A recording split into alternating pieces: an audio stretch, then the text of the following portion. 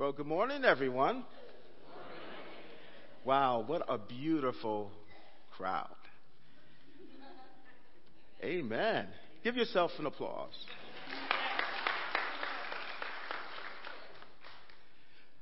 Well, today my name is Dennis Hall. I'm the assistant pastor here of Community Life, and I'm going to be sharing with you briefly just in God's Word about dwelling and remaining in Him. But one of the questions that I've been motivated to ask this morning is, where do you live? And the reason I ask that question is, because of Hurricane Harvey. We have all seen the devastation of Texas, and many of you know we just came from Texas 2 years ago. So we have a lot of friends and folk, my nephew, that were impacted by the hurricane. But I pose the question, where do you live? I mean, so many of them have been displaced out of their homes, out of their physical dwellings. And so I would guess if my life and my definition of home solely depended upon the four walls of my house and my bedroom and kitchen and all those kinds, I would just totally have no other reason to live, right? If that was our sole definition of dwelling, of home. Because as the Bible talks about, those things will flee. Those things are just temporary. They're wood, they're brick. They are disposable. And so I believe God is really asking His church, where do you live? Today we're going to have Jesus really answer that question for us as believers of His church. Let's pray. Father, we thank You for Your word. And Lord, we do pray for those who have lost their physical dwelling. We don't make light. God, we pray, God, that You would sustain, that You would provide, that You would bring hope that only really can come from You. We pray for them. And Lord, we pray for us. Enlighten our hearts, enlighten our minds, Lord, that we would receive all that You have for us today. We pray this in Jesus' name. Amen. Amen. Would you please open your Bibles to John 15, verses 1 through 11. This is my favorite text because it shows so much of my Lord Jesus and who He says He is and His relationship to us. But John 15 verses 1 through 11, I will read it. I am the true vine, and my Father is the vine grower. He removes every branch in me that bears no fruit. Every branch that bears fruit, He prunes to make it bear more fruit. You have already been cleansed by the word that I have spoken to you. Abide in me as I abide in you. Just as the branch cannot bear fruit by itself unless it abides in the vine, neither can you unless you abide in me. I am the vine. You are the branches. Those who abide in me and I in them bear much fruit, because apart from me, you can do nothing.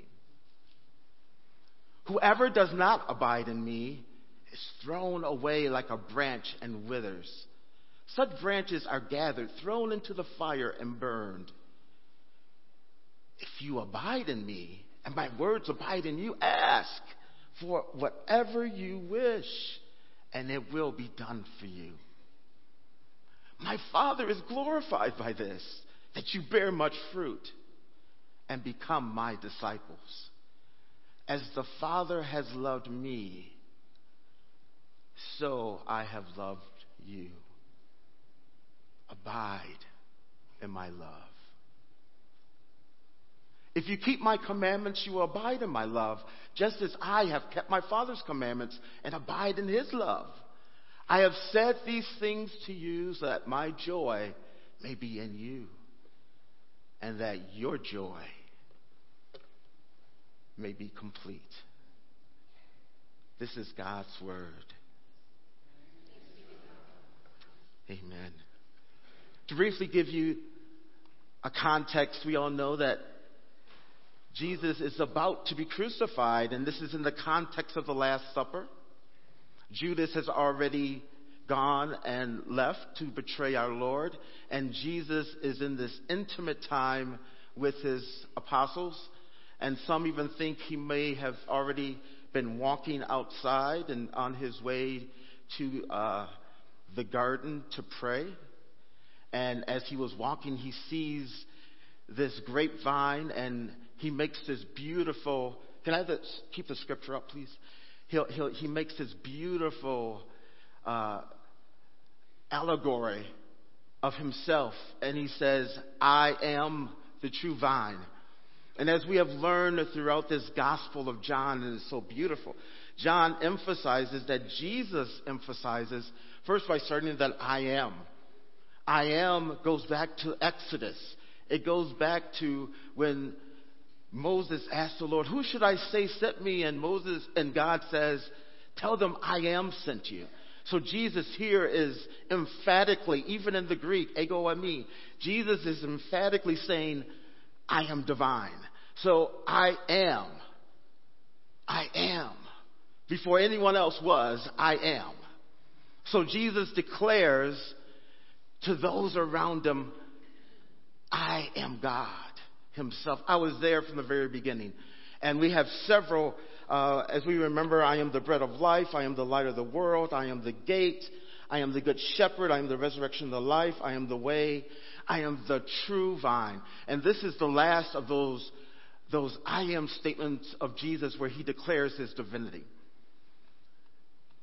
And now he says, I'm the true vine. You know, as he looks at the grapes, I am the true vine. He distinguishes himself from any other vine, any other identification. Because you see in the Old Testament, Israel was always compared to a vine. But it wasn't always in a good sense. The majority of the time was in a negative sense, when they were in disobedience to God. So Jesus is saying, I am the true vine. I'm it. I'm the man. I'm the man God. I am the Messiah. I am all those other things that you identified yourself with. Because you know, it was a huge thing to be the chosen people. It was huge that all the other pagan nations were to find God through Israel. And so that was their form of identification. So our question today is, how do we define ourselves? Carlinville, South Carolina. Am I a white supremacist? Am I a black nationalist? How do we identify ourselves? I know the world continually says that we must put black, Hispanic, Asian, you know, we have to check male, female. We have to have all these roles of identification. But maybe God is asking us today, how do you find your ID? Is it based on your family's last name? Is it based on how much money we all make? Is it based on our lineage? Because, you know, I'm very proud of my lineage. Coming from my mother's side, the Shannon family, who were school teachers and very proud and light-skinned people. Is that how we find our identity? Do I identify more with blacks than I do my Christian brothers and sisters, or vice versa? Jesus is asking, or not asking, but rhetorically asking this question to us when he says, I'm the true vine. I'm the main source of your life. It's not according to your tribe. It's not according to your clan, but it's according to me. We are the first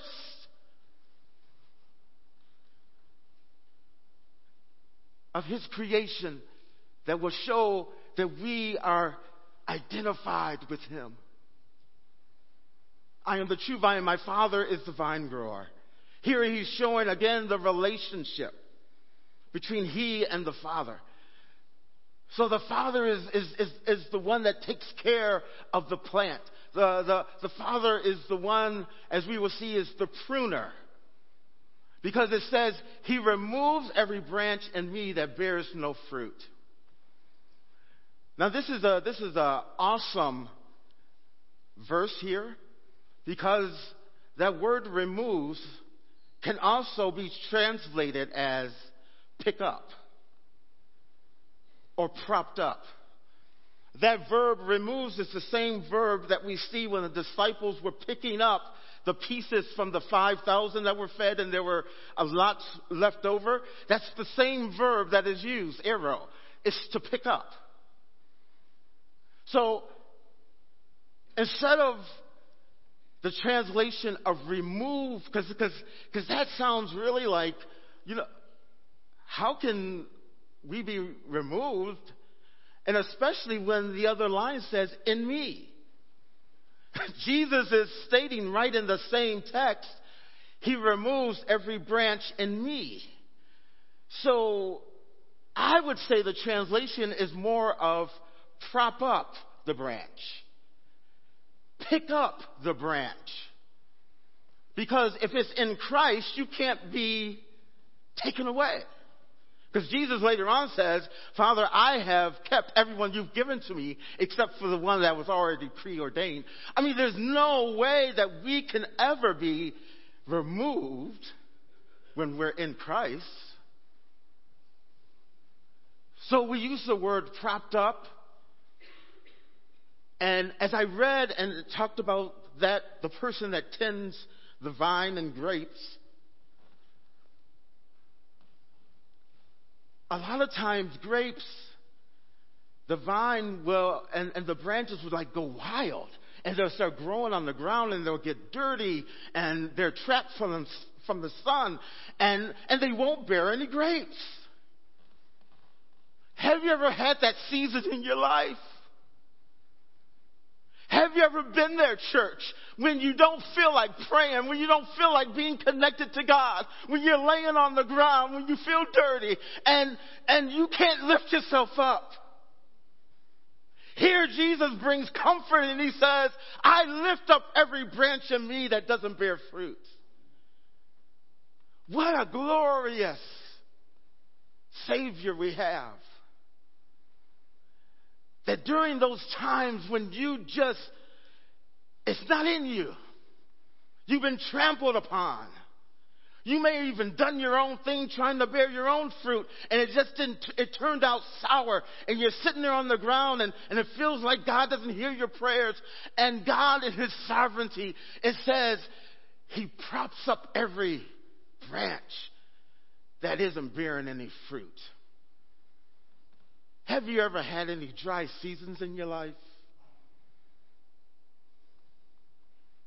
If you're alive, you have. But praise God, it's not about us. It's about a Savior. It's about a God who props us up. And then he goes on to say, every branch that bears fruit, he prunes to make it bear more fruit. Now, how many of you ever prayed that prayer? I want to be more like Jesus. Oh my God. Come on. How many of us have ever prayed, oh God, I want to be just like Jesus? Do you know we're asking for pruning? We're asking God to bring those situations in our lives that will cut off the excess, that will make us more like Jesus. Be careful, as we all joke and when we say, be careful when you pray for patience. Oh, because won't he bring those folk in your life that get on your last nerve? Oh, come on, church. Be careful when you ask, oh God, I want more peace. Oh, that's when the storm comes. See, because this pruning all connects to what God is later on going to say is it all depends on how you live in me. Whether the fruit comes. So God the Father, He prunes us. He takes out the excess things in our lives.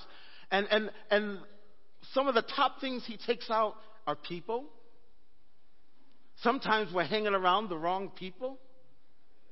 And it's preventing fruit, abundance of fruit. Sometimes He deals with us in money. Sometimes that stock goes down and He's pruning that thing away that we cherish more than Him. Oh, yeah. And sometimes it's significance. Sometimes we're so big and mighty. Sometimes God has to prune us a little bit that we become more humble. God isn't out to hurt us, church. God is out to grow us. What a powerful and mighty God we serve. And then Jesus goes on to say with His disciples, you have already been cleansed by the word that I've spoken to. You've already been pruned. You've already been propped up. Because you've been with me. You've been discipled. Can we go on to the next? And here's the powerful part of the message. Abide in me as I abide in you. Just as the branch cannot bear fruit by itself unless it abides in the vine.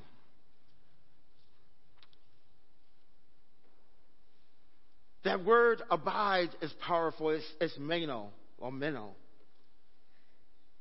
And the word can be interpreted as remain, but also dwelling. Like dwell. Your house. Your home.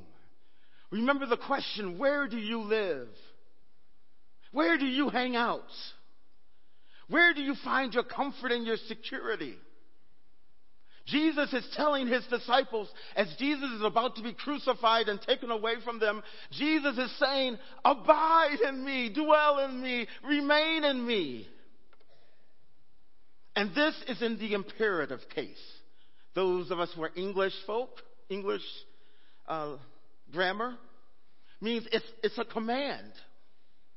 And this is telling us that this is something that we do. Jesus is saying that not only is the Father divinely, sovereignly picks you up and props you up and prunes you, but there's something we must do. We must decide in our hearts and in our will that we're going to stick with Him. We're going to abide with Him. Even during Harvey, we have to abide in Him. Even during Carlinsville, we have to abide in Him. We have to live in Him. Even when the media wants to tear us apart and say the blacks are here and the whites are there, we have to dwell in Him. Oh, come on. We have to make this thing practical. Jesus is making it practical. This isn't theoretical. This is how we live. Are we going to abide in the knowledge that Jesus is the vine, the true vine, and we are the branches, and we live in Him? We don't live by the dictates of the world. We live by the Word of God. College Hill Presbyterian Church, are we dwelling? Are we living in Jesus?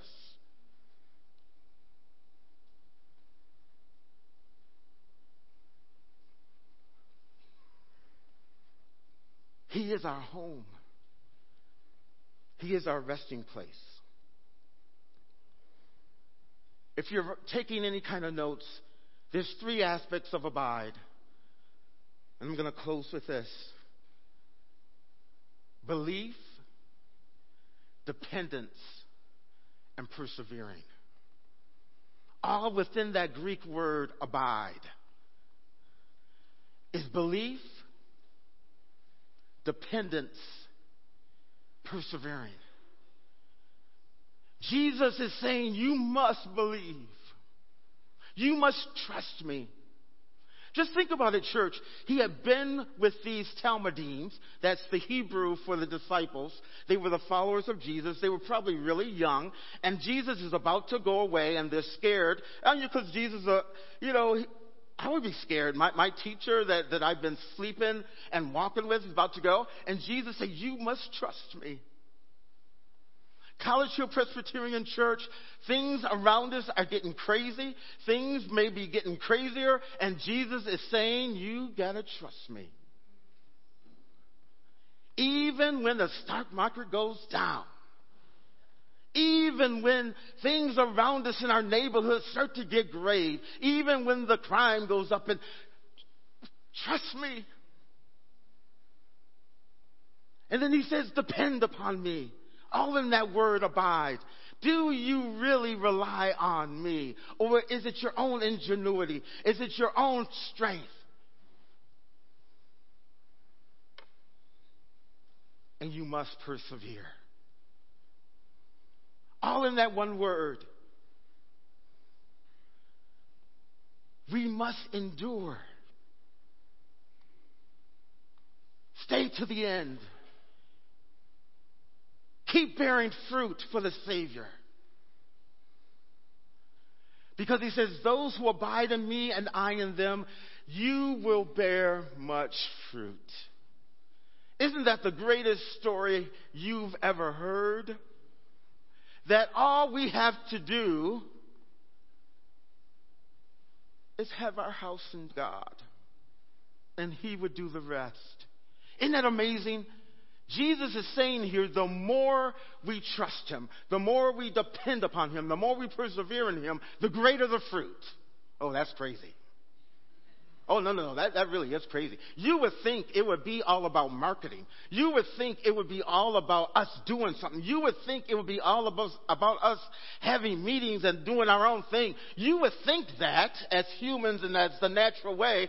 But Jesus says, the more we abide, the more we make him our house, the more fruit. Oh my God.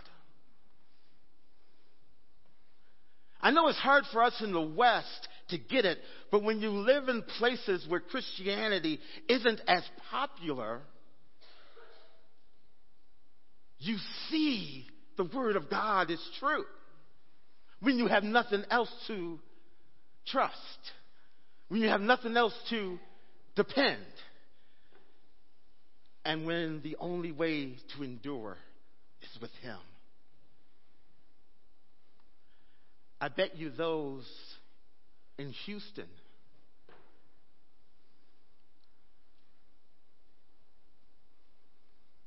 are abiding. Abiding is more than survival. It's how the church thrives. I have a dear friend, and I started this interview with her, and we're going to culminate with her, end with her. Cindy Carlson is one of my examples of abiding, of dwelling with Christ. Her home isn't just here in Cincinnati, in the comforts of her home.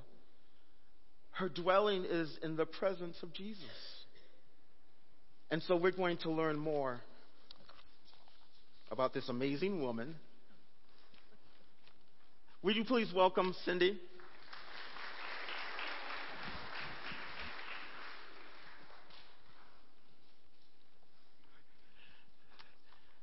Cindy, if you don't mind, just want you to introduce yourself and tell the church, because some of us may not have been here when we first did our interview, just why Thailand? how did you end up there? It was a wonderful opportunity to go to Thailand, and this has roots with Andy and Emily Etip, who lived in Chiang Mai, Thailand for 10 years. While they were there, Sam and Barry Stair went to visit Emily and Andy. And when they visited them, they also went to the home of Esther and Rob Wakeman. Esther is a chaplain at Puyallup University, where I taught this summer. And the call went out for a need for more teachers for an English camp at the university. And Sam sent me that email, and I replied and said I would go. Awesome. Okay. Cindy, so when you were there, I remember we talked earlier. You taught English. Can you tell us a little bit about what it was like? Who were your students? We were at a university that has Christian roots. It began with the combination of a hospital started by Presbyterian Missions as well as a seminary. Those came together to form Puyallup University. And we were asked to teach this summer a short English camp for the nursing students who you see here in this picture. They were incoming freshmen, and there were 120 of them that we worked with. And the second week, we worked with 80 accounting, finance, and banking students. And every day, we had a half-hour warm-up done by the pastor of the chapel at Puyallup University. He and another woman came up with so many interactive, fun games and activities, and he had the students up on their feet, and it was just squealing and yelling and laughing and singing and everything. It was wonderful. And after that, the students had 2 morning classes. They were in a content-based class, and then they were doing activities and games. So this is how we approached helping them get more comfortable speaking English. And we also had field trips. This was one of the field trips that you see in this picture. Our students took us to an archaeological site that was 700 years old. Awesome. Cindy, I know that when we talked earlier, we talked about Thailand, and even there we see it, like the religion. Christianity definitely is in the minority, and the religion is Buddhism. We had a missionary, what was her name? Anne Alexander, yes, who's been in Taiwan all of her life. Can you tell us a little bit about Buddhism and how that, and Christianity, how they... We had a lecture by the head of the nursing department telling us about Buddhism. And the thing that struck me so much is that in Buddhism, it seems as though people don't know the reality of being forgiven. And to me, that idea of having no forgiveness, no opportunity to redo or start again would just be horrendous. And it seems that that's the way Buddhism is. The Thai people, in general, are a group of people that seem to follow the rules of Buddhism, and it seems to be a fairly harmonious society for the most part. If they do good things, they believe they will get good. If they do bad, there's going to be a consequence later on in life. And there, about 94% of the country's people are Buddhist. And part of that, which we saw with our students, is that they don't really dream about the future. It seems as though they don't know that they can make opportunities for themselves. And that was kind of sad, and we wanted to see if we couldn't get them to think of dreams and goals for their own futures. They also believe in Buddhism that nothing is permanent, nothing lasts forever, even one's soul. So all of these things were a little bit surprising to me, and I believe Christianity can really meet these people at a point of need, knowing forgiveness, knowing that there is a lifelong relationship with a God that loves them. Amen. I mean, all people need to know that Jesus is the vine, that Jesus is the source of life. Cindy, you shared with me about a neat couple, and I know the guy's name was Barnabas. That's easy for me to remember. Can you tell me about this couple and just how influential they were with you? I met this couple through a friend from the Cincinnati Chinese Church. This is Barnabas and Martha. 30 years ago, Barnabas was in Cincinnati and went to Cincinnati Bible College. And at that time, he met many people from the Chinese church, and they've been supporting him ever since then with a children's home. He's a pastor. He's also an evangelist, and he oversees about 17 other pastors up in the hill area where there are different hill tribes.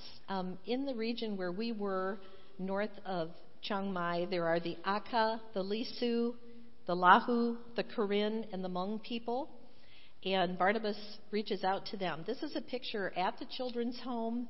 He wanted me to talk to the kids, so I talked to them about the fruits of the Spirit. The man and woman that are the house parents of this children's home are Christians. We also had a wonderful trip on a weekend. After we visited the children's home, we went to, the next morning, this very large Lisu Baptist Church. I was so shocked because this church is much, much bigger than College Hill. And I thought, where are all these people coming from? But there were a lot of Christians in that church, and they really loved worship, loved singing, and the children are getting involved with singing, as you can see here. So there is a lot of activity among the hill tribes, and many are coming to Christ. I also wanted to tell you about a man that we met. His name is Clay Woot, and a year ago in August, he became a Christian. He had been a village mayor, and he was having a very difficult time in his life. He was having financial troubles. His son committed suicide, and a Christian came to him. This is Clay Woot right here. And they said to him, you need to know Jesus. And he did accept Christ. And he started growing immediately. He challenged himself to start reading the Bible. He talked to Barnabas and said, you have to help me. You have to help me learn the Bible. And he built this little tiny church before he had even been a Christian 1 year. This is showing you inside the church. The night that we were there were 17 of us. Normally there are about 11 people that come to this little church. And these 3 people, along with Clay Woot, had decided to accept Christ. And our friends from Cincinnati, from the Chinese church, had sent $700 for Bibles in the Lisu language.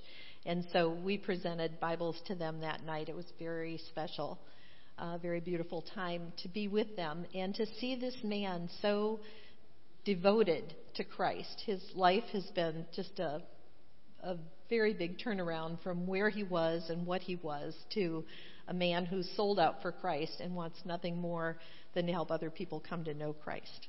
Amen. I celebrate whenever I hear folks coming to Jesus. That is awesome. You know, during my message, we talked about how the Lord props us up in those seasons of dryness and seasons of when we don't feel Him all the time. Can you share something that you experience? Something that was very difficult for me at the beginning, well, actually through much of the time when I was in Thailand, is that I felt on the outside of the team. And there was a group from Kansas that had been to Thailand before. They had done the program before, and they had a long-term relationship with the Payap Church on campus. So they knew each other well, and they were really tight. And I think maybe they didn't realize what it was like for people that were not a part of their group. And I found myself really feeling on the outside and not being included. And I said to Jesus, Jesus, please help me always remember what it felt like to not fit in, so that I don't do that to others, so that I will include people intentionally. And I guess in a way that might have been a kind of a pruning away from needing acceptance from others and looking to Jesus alone. but I really would share that for all of us. Sometimes when we know others in a group, as we know one another here in the church and maybe for many, many years, we might not realize what it's like for others that might feel more on the outside or not part of that tight group. So let's be very aware of that and be intentionally open. Amen. What a great word. I also have one last question, and this was exciting when you were sharing this with me. You said that you met a modern-day Paul, but in the feminine, a she. I love it. So can you tell us about our modern-day Pauline? Emily Etiff emailed many of her friends, and she said, Cindy's in town. Can anybody get together with Cindy? Especially because I had a free week after our program was finished, and I was still there. I'd like to introduce you all to Ulzi. She is from Mongolia. She was a model. She was an actress. She had gone to university to be an actress. She did that for 6 years. And she was very much against Christians. In fact, she wanted to persecute Christians. Her sister had a newspaper, and the sister wanted Ulzi to go to a Christian conference. And her plan was that she was just going to diss everything that happened at that conference, and she was going to write about it and put it down. She told me that when she stepped into the room at that conference, her knees and her body started trembling. She started crying. She was sweating, and she felt like there was a huge weight on her chest. So she, I believe, had a power encounter with Jesus right then and there. It wasn't, though, until about a year later when her little sister, and this is in southwestern Mongolia, which is probably in the middle of nowhere, her little sister had become a Christian, and she stood up to Ulzi, and she said, you need to come to church. You need to know Jesus. Ulzi did. She had that same experience, the sweating, the knees buckling, and so forth, but this time she surrendered to Christ. She has been on fire as an evangelist ever since. And there were so many stories that she told me and that Emily told me about people that she's contacted. And wherever she goes, she is always on the alert for what God wants to say through her to other people. And she has had an impact on filmmaking with teens and others, and it's beautiful to see how God is using her. She's pretty much an itinerant evangelist. She's chosen to stay in Thailand. She studied Thai in order to reach out to the hill tribes. And I'd like to just welcome all of you next week. If you would like to hear more stories, during the mid-hour in the fireside room next week, we'll just have an informal time for questions, answers, and stories. Or if you'd like to see more photos, I have so many. And next week at Chappie and Marybell's at Bellwood in the dining room, we're going to have a lunch together and a time to show more slides and pictures and tell more stories. So you're welcome to come to either of those if you'd like. Amen. I just want to thank Cindy Carlson. And also I want to thank College Hill because so many of you prayed for Cindy from hearing her first time that you learned that she was going through her interview and everything. And so just thank you. Thank you for your prayers and your support. And College Hill is supporting so many that are going overseas, finding their home in Jesus as they go different places. And so we just want to say thank you to you for your obedience. Kap kun ka. Amen. Thank you. Amen. God bless you.